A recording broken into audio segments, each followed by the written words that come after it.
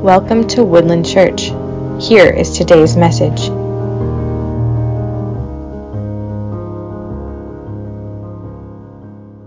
We are in this series. We have been exploring and looking at what is the Sabbath. And to give you a brief summary, we talked about this, about how in the Old Testament, the Sabbath was a commandment from the Lord, but it was a day of remembering. There's this challenge out of Deuteronomy 5 where God challenges his people saying, listen, when you take the Sabbath, remember who you were down in Egypt. How you used to be slaves, but how the Lord came and how he rescued you. And we just simply talked about how like that is still true within our lives, how Jesus comes and Jesus rescues us out of the slavery of sin, and how really the Sabbath day is a day of remembering who we were and who and what God has done for us.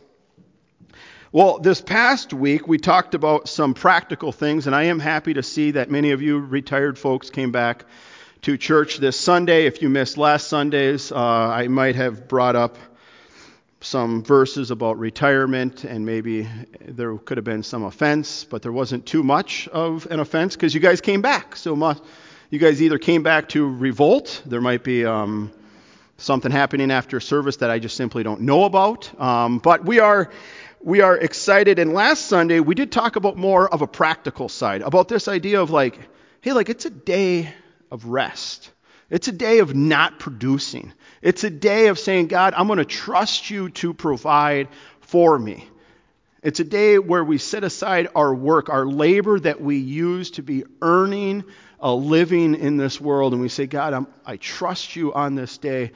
And it's really a day that is a real struggle for a lot of people, because what is rest? What brings you rest? And I kind of challenged us for us to be thinking about that here, to be thinking about, God, like I want to be finding my rest in you. I believe that is the first and foremost, but also just what brings you rest. And I mentioned last week a good measuring stick, a way to measure, am I getting rest on my Sabbath, is when you go back to work, are you showing up dragging on Monday, if Sunday happens to be your Sabbath? And I just kind of challenged us that the goal is for you to be restored and be rested in your body, in your soul, and in your mind. Well, this week, we're going to look at one last account on the Sabbath. I thought about stretching this series out further because there's so many verses and there's so much we could be talking about. But we're going to look at an account with Jesus. One last thought about the Sabbath that I believe that we can look at in our lives here as we wrap up this series. So I'm going to ask you to turn to Matthew chapter 12, starting in verse 1, and I'm going to ask you to stand this morning as we read God's Word. This is Matthew 12, starting in verse 1. We're going to read 1 through 14 this morning. He says, "At that time, Jesus went through the grain fields on the Sabbath. His disciples were hungry, and they began to pluck heads of grain to eat." Verse 2, "But when the Pharisees saw it, they said to him, 'Look, your disciples are doing what is not lawful to do on the Sabbath.' He said to them, 'Have you not read what David did when he was hungry, and those who were with him, when he entered the house of God and ate the bread of the presence, which was not lawful for him to eat, nor for those who were with him, but only for the priests?' Verse 5, "Or have you not read in the law how on the Sabbath the priests in the temple profane the Sabbath and are guiltless? I tell you, something greater than the temple is here. If you had known what it means, 'I desire mercy and not sacrifice,' you would not have condemned the guiltless, for the Son of Man is Lord of the Sabbath." Verse 9, "He went on from there and entered the synagogue. And a man was there with a withered hand, and they asked him, 'Is it lawful to heal on the Sabbath?' So that they might accuse him. And he said to them, 'Which one of you who has a sheep, if he falls into the pit on the Sabbath, will not take hold of it and lift it out?' Verse 12, 'Or how much more value is a man than a sheep?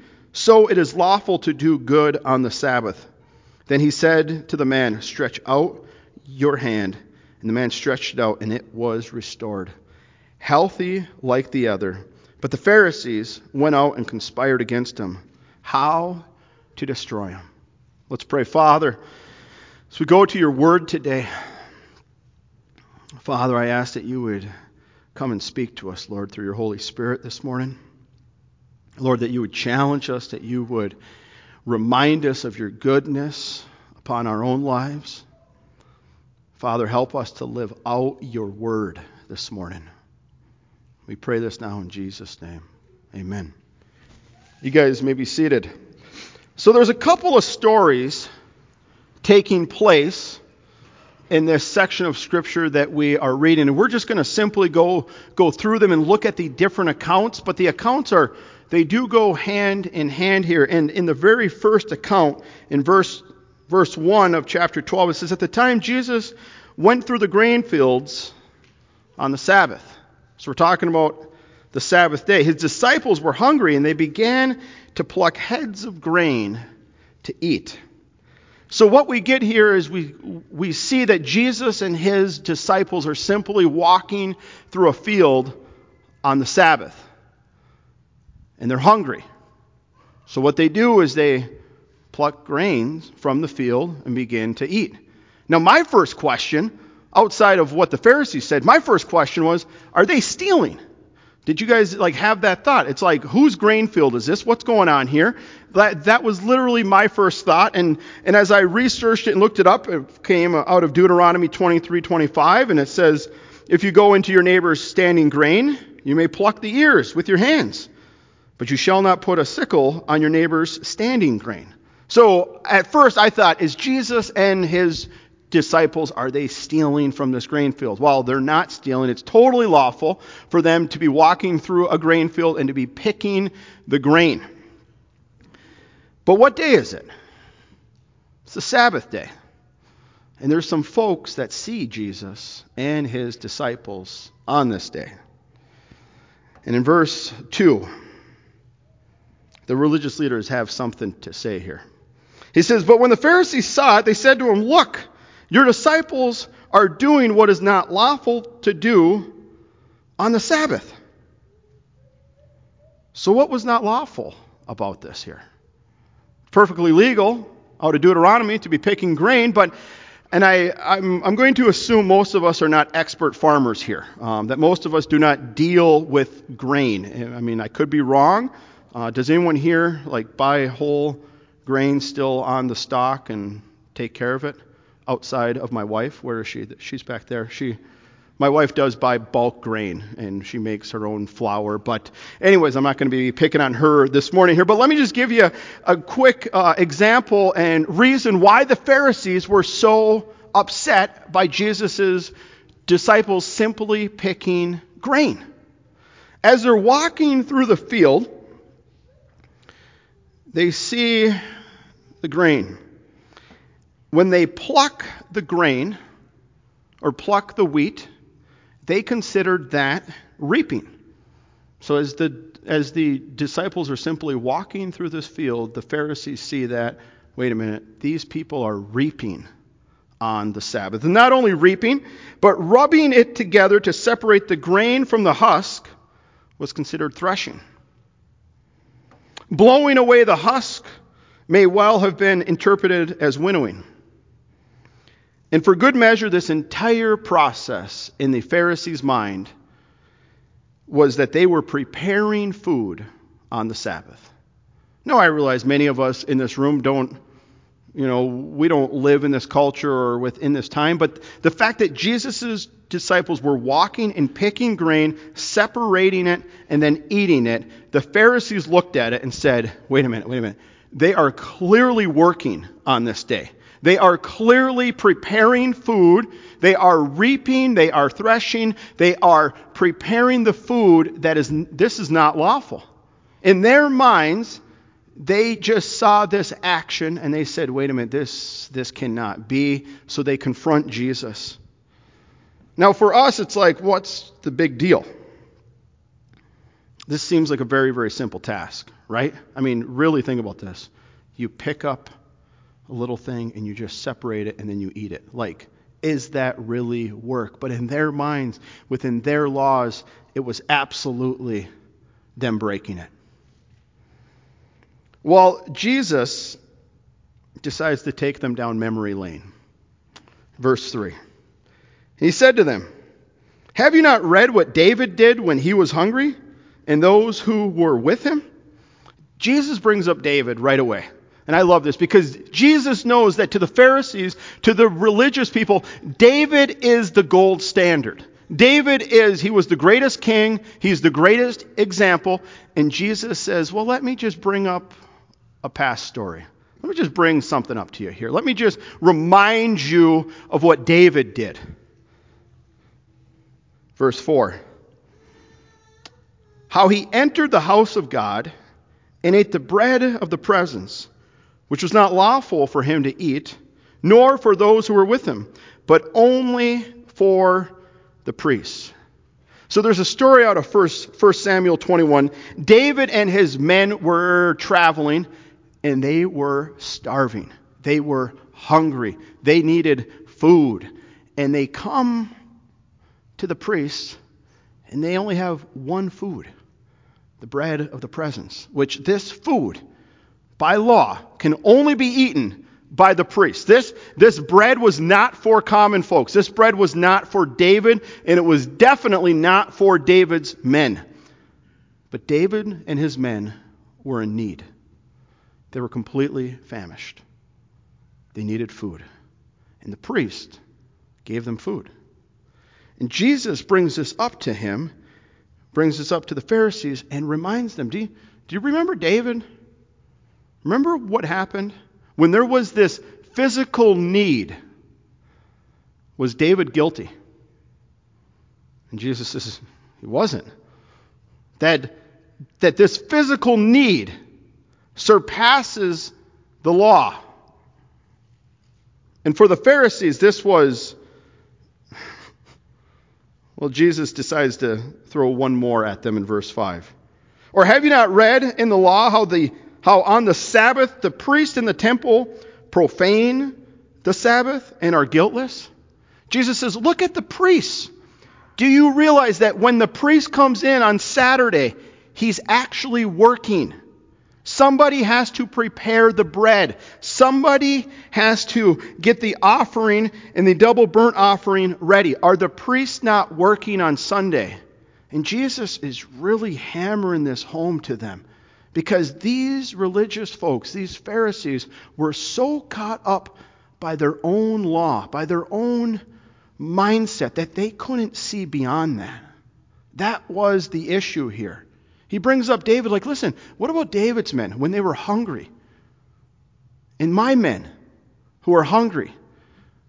Do we just say, sorry, you can't eat? Do you just say no soup for you on that day? That's a Seinfeld reference. Maybe I should not have brought that one up. I'm sorry, guys.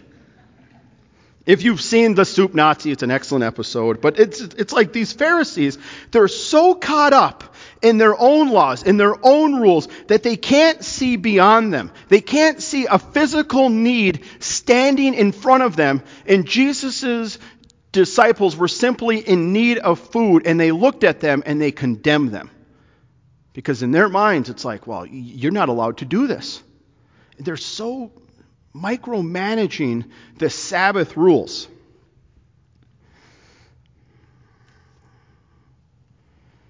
And Jesus says this in verse 6. I tell you, something greater than the temple is here. Jesus does this comparison thing here. He brings up David. He brings up what took place back then. And Jesus is saying, listen, the one who is standing before you right now, I surpass David. Somebody who is greater than even the temple is standing right before you. In verse 7, he says, if you had known what it means, I desire mercy and not sacrifice, you would not have condemned the guiltless. That was exactly the trouble with these Pharisees, is that they lacked pity. Therefore, the hunger which plagued the disciples of Jesus failed to kindle within their hearts any feelings of tenderness to even help them. Now, I don't think anyone in this room feels this way when it comes to the Sabbath. If you see somebody at church after church at Walmart shopping. I don't think you guys have that mindset. I'm just going to kind of assume that, if you run into me at Walmart buying chicken tenders or something on Sunday and you're like, hey, what are you doing here? You can't be doing this. Now, I don't think we have that mindset. But I do think that there's a warning here for our church family.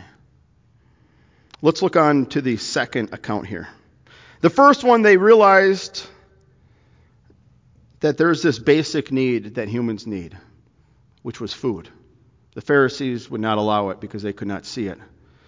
But now Jesus is going to be revealing to us at this second account here. Picks up in verse 9.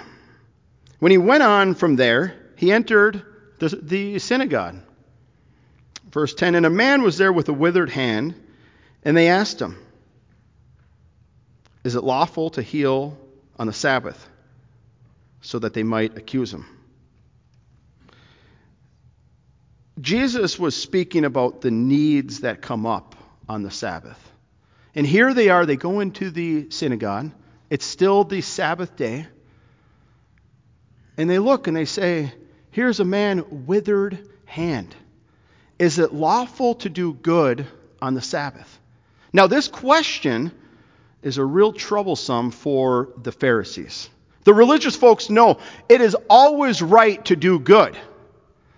But if they agree, if they give in to Jesus, they are admitting that they were wrong. They were admitting that they weren't perfect. Now, this man, we have no idea how long this man had been worshiping there. This man could have been a regular guy who they saw every single week with a withered hand. And Jesus is confronting them. Is it lawful to heal? Is it okay to do good on the Sabbath? There's no answer. Verse 11, he's going to toss one more at him. Then he said to him, which one of you who has a sheep, if it falls into the pit on the Sabbath, will not take hold of it and lift it out? Jesus is making this comparison again, he's looking at these religious folks who are so caught up in their rules of the Sabbath, that Jesus is like, is it okay to do good on this day? They can't answer. Well, what if one of your sheep falls? What if one of your animals wanders off and falls into a pit? Is it okay to rescue them? Is it okay for you to grab them on the Sabbath? They don't answer. And Jesus reminds them what the most important thing is about the Sabbath. Verse 12. How much more value is a man than a sheep? So it is lawful to do good on the Sabbath. Then he said to the man, stretch out your hand, and the man stretched it out, and it was restored, healthy like the other. Look how the Pharisees react here in verse 14. But the Pharisees went out and conspired against him, how to destroy them. I've been challenging us in this series for us to be thinking about how can the Sabbath become part of our lives? How can we start to make a Sabbath a regular part of our weekly lives here? And I share this account with us today because there is danger of us setting up rules. And I mean hard, fast rules when it comes to the Sabbath. Because the religious folks, they had their hard rules. They were like, we can't do this, we can't do that. And I believe these Pharisees, these religious people, when they started to basically make up these rules, I believe it came from good intentions. I believe that they looked at the law and they said, God, you've called me not to work, you've called me to rest, so I'm going to try to set up my life and my lifestyle in a sense where I will be honoring you and bringing glory to you, and I will be taking rest. Well, in the midst of that, they set up so many rules that they forgot what is so important to the Lord. They forgot about people. Their list of rules surpassed the very needs that they saw before them. The need for somebody to have food. The need to do good on this Sabbath. It was like they they had their rules, they had their lists. Okay, we're going to honor you, God, we're going to do this. But then opportunity presents itself in front of them, and they go, we can't do that because it's Sabbath. We can't prepare food that day. We can't do good that day. They completely forgot that, first of all, Jesus is Lord of the Sabbath. But to the heart of who God is that it's people. And we can't let our Sabbaths get in the way in what God might be having for us. And I think the real challenge here is that as we think about Sabbath within our own lives, as we say, okay, God, you've called me for a day of rest every single week. Lord, I want to honor you. But also we need to be open to what God might be having for us on that day. If you're taking Sabbath and you get a call that there's a need, are we going to say, I can't show up and help you? I'd love to help you move that day, but I can't lift a box. I'm not allowed. It's Sabbath. It's like we can't get so caught up into that. And by the way, if you do help somebody else move, I believe that's the most selfless thing you can do. Helping somebody move is just tremendous there. But I share that because, church family, I want us to be honoring God on the Sabbath. I want us to be taking a day every single week, finding rest in His presence, remembering who He is, us getting restored to our bodies and our minds and our souls. But I don't want us to make our lists, to set our parameters, and not allow God to be working on that day. I believe opportunity might be coming for you to do good on the Sabbath. And I don't want us to get so caught up how these religious folks were and say, well, I just can't do that today. I would love to help you. I'd love to make you a meal. I would love to be a blessing, but I can't because of my own Sabbath rules. God desires us to have mercy towards fellow human beings. And the Pharisees could not see that. They were like, these are the rules. This is it. And Jesus is reminding them it's about the people. It's about the needs that you may see in front of you. And I would just encourage you, church family, that as you think about Sabbath, as you start to plan for it, as you start to be taking it, make room for what the Lord might be having for you that day. There will be opportunity for you to do good. And I would say don't get so caught up in your rules that we miss the people in the lives in front of us and the opportunities that we may be having to be a blessing, to do good on that day. Now, I did bring this up. I wasn't sure if I was going to bring this up today, but a lot of people, and I mentioned this throughout all of this sermon series here, about the Sabbath day. What day of the week should we be taking the Sabbath? Now, for the Jews, it was Saturday. Saturday was their day.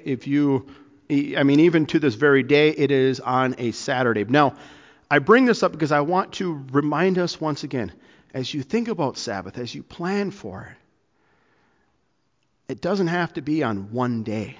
It's not like it has to be Sundays. I think for many Americans, Sundays tend to be a perfect day for it because we are gathering and we get to worship. But I would just encourage you that as you continuously plan for this and think about this, just to be thinking through like, okay, Lord, like what day will this be for me here each week? And just be thinking, God, I want to honor you. I want to remember who you are, what you've done. But God, I want to bring glory to you on this day. Lord, bring me rest, restore me each and every week. And I really hope, church family, that we can just live this out in our lives. I realize it is not a topic that we talk about much, but I am going to be bringing it up from time to time and really challenging you each week. The Lord has given you a day to come and to find rest in Him, to find rest from your labors. But He's also given you a day where opportunity could present itself. And let's not get so caught up in our list and our rules that we miss the very people that are before us here. I'm going to ask you to stand, and I want to pray for us now, and I'm going to invite the worship team back up. And Jeff, can we sing that opening hymn? Yeah. Thank you. Let's pray. Father, God, I thank you for your word, Lord. I thank you for your example of your Son. Father, help us, Lord, to live this out in our lives, Lord. Help us, Lord, to see people, to see needs. Lord, help us not to get so caught up in our lists. But Lord, help us to bring honor and glory to you, Lord. Father, as we sing this last song, as we proclaim who you are, and as we bring glory to you, Lord, remind us of the Sabbath in our lives, Lord. I pray this now in Jesus' name.